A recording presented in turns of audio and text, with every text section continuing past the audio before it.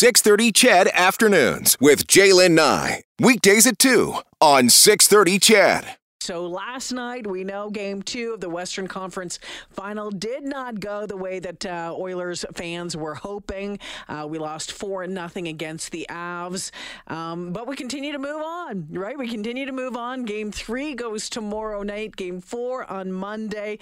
And we have been just thrilled to welcome all sorts of Oilers alumni from the past decades to the show as we celebrate the Edmonton Oilers and certainly shine a light on the charities that the Edmonton Oilers Community Foundation is helping to support, again, with those Oilers 50-50 draws. We welcome this afternoon Ken Lowe. Ken, of course, the head medical trainer of the Edmonton Oilers for 21 years, then served 8 years with OEG as Senior Director of Medical Services. Hey, Ken, welcome. Thank you very much. Ken, give us an idea. How closely are you watching the playoffs right now? Do you still pay really close attention to the team? Oh, of course. Especially when we've been treated with a player like Leon and Connor. How can you not watch them? And your thoughts on what you've seen so far? You know what? They've battled hard, and it'll be real interesting to see. I always said that Game 3 and Game 5 are the important games, and so we're going to find out. If they can win tomorrow, it's a new series. If they lose, they're going to be really up against the wall. Yeah, without a doubt. We know that some of the players playing with some injuries. It looks like that what we believe was that high ankle sprain with Leon getting better. Darnell Nurse, the talk about that core injury. From your perspective as that head athletic trainer for the Oilers, how challenging is it to balance those injuries, take care of those injuries the deeper you get into the playoffs, because you want to make sure that you have your best players out there and are able to perform at their greatest capacity, but the further you go, bodies get beaten up. Oh, there's no doubt about it. At this point of the season, you're going to look at a training room where the majority of your players are coming in for something, and their old statement years ago when Wayne Gretzky said to Kevin Lowe after the first time they went to playoffs, Stanley Cup playoffs, and they lost the Islanders, and they walked by their dressing room and he looked at all the Islanders in ice packs, and he says that's what it takes to win, and that's exactly what it is. Ken Lowe, it takes to win. Ken Lowe joining me this afternoon. How has treating the players changed, or how did it change during your time with the team? You know what? I can't really say it hasn't changed in the same sense. Some of the medical procedures they're using now. When I first started, there was no MRIs, and that's a big factor now. So that's where we can really be able to determine the real severity of an injury. But you know what? It hasn't changed in the sense that the injuries take time to heal. And that hasn't changed in any ways. The trainers are onto it as much as possible, and these guys are seeing every single day, and so it's different from the general population. So, but there again, you are going to be playing. As I say, you're going to be playing. Majority of your players are going to be playing with something. Mm-hmm. Again, when you look back with your time with the team, one of the questions that I've liked to ask, of course, over the past number of weeks is some of those greatest memories you have. And oftentimes, that comes along with, winning a cup, the second cup, whatever cup it was, that sort of thing, or a great game. Oftentimes it's something that most of us, the fans might not know about because it's something a little bit more personal. Do you have one of those memories that you would share with us? Oh, geez, you put me in a spot.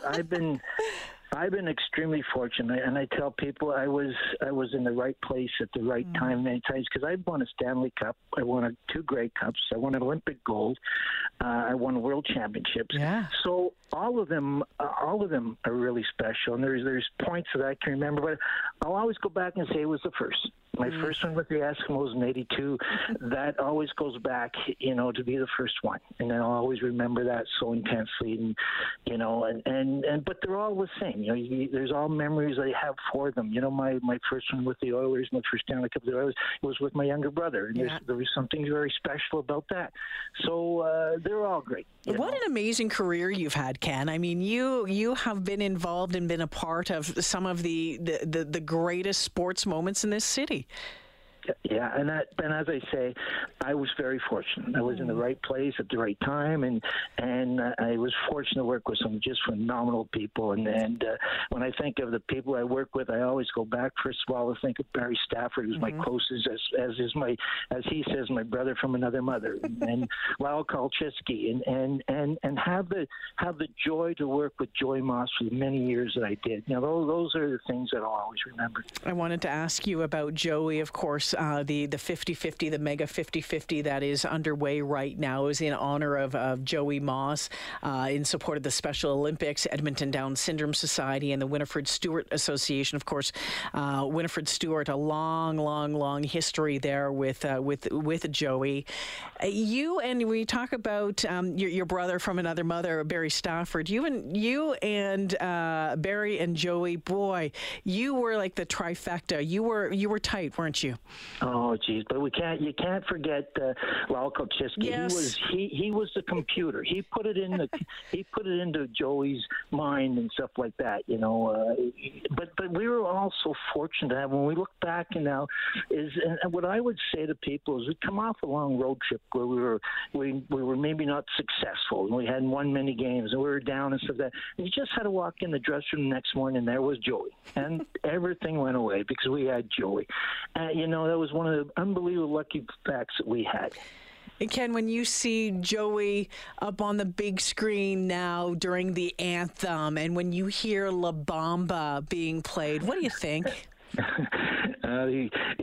We always say he fooled everyone. He's up there looking down on us and saying, "Yeah, we fooled."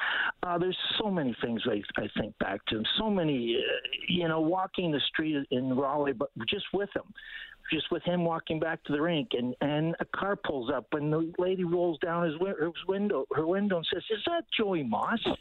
And I say, "Yeah, and you can have him." It's how many people that he touched. It was just incredible, But he just loved to be around, What was it then? Do you think that connected people to Joey? I was blessed to meet Joey a couple of times, and that smile just always got me. What was it that made that connection for folks, do you believe? Joey was just so easygoing, and he was just happy to be around, and happy, and he was just to be enjoyable. But the thing about Joey, though, he was very competitive. When he played his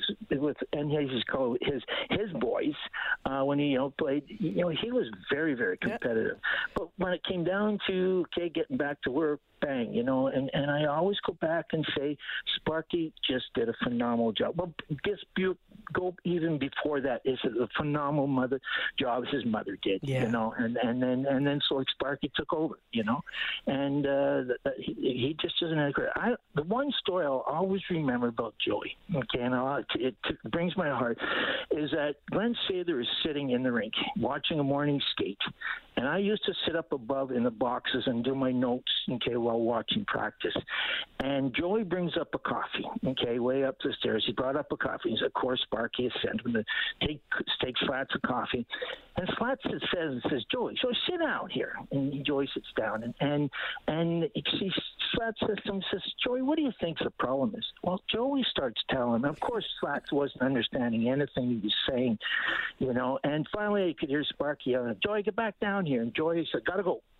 And to stop to think that there is the Glenn Sather taking the time, to have Joey sit down and talk to him. Well, all the players saw that. All the players, Joey was that special to everyone, And so from that, I think it just led outside the city. He was that special, and we were so lucky to have him. I was just going to say how lucky the organizations, the Elks, the then Eskimos, and the Oilers organization, very lucky to have him. But that his family shared him with all of us as well.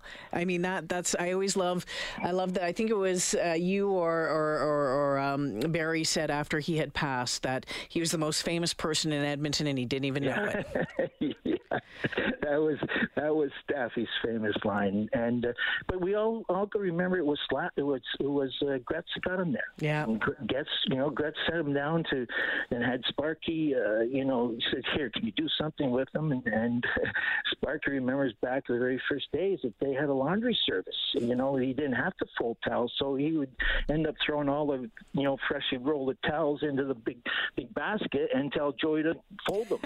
That's how it started.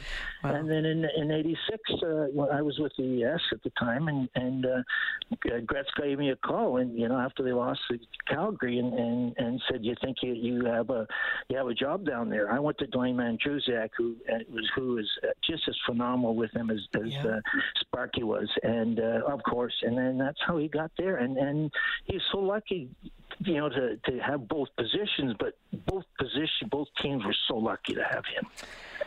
Ken, we're going to have to leave it there this afternoon. Want to thank you for joining me. Thank you for sharing your memories. Sure appreciate it. It's been a pleasure.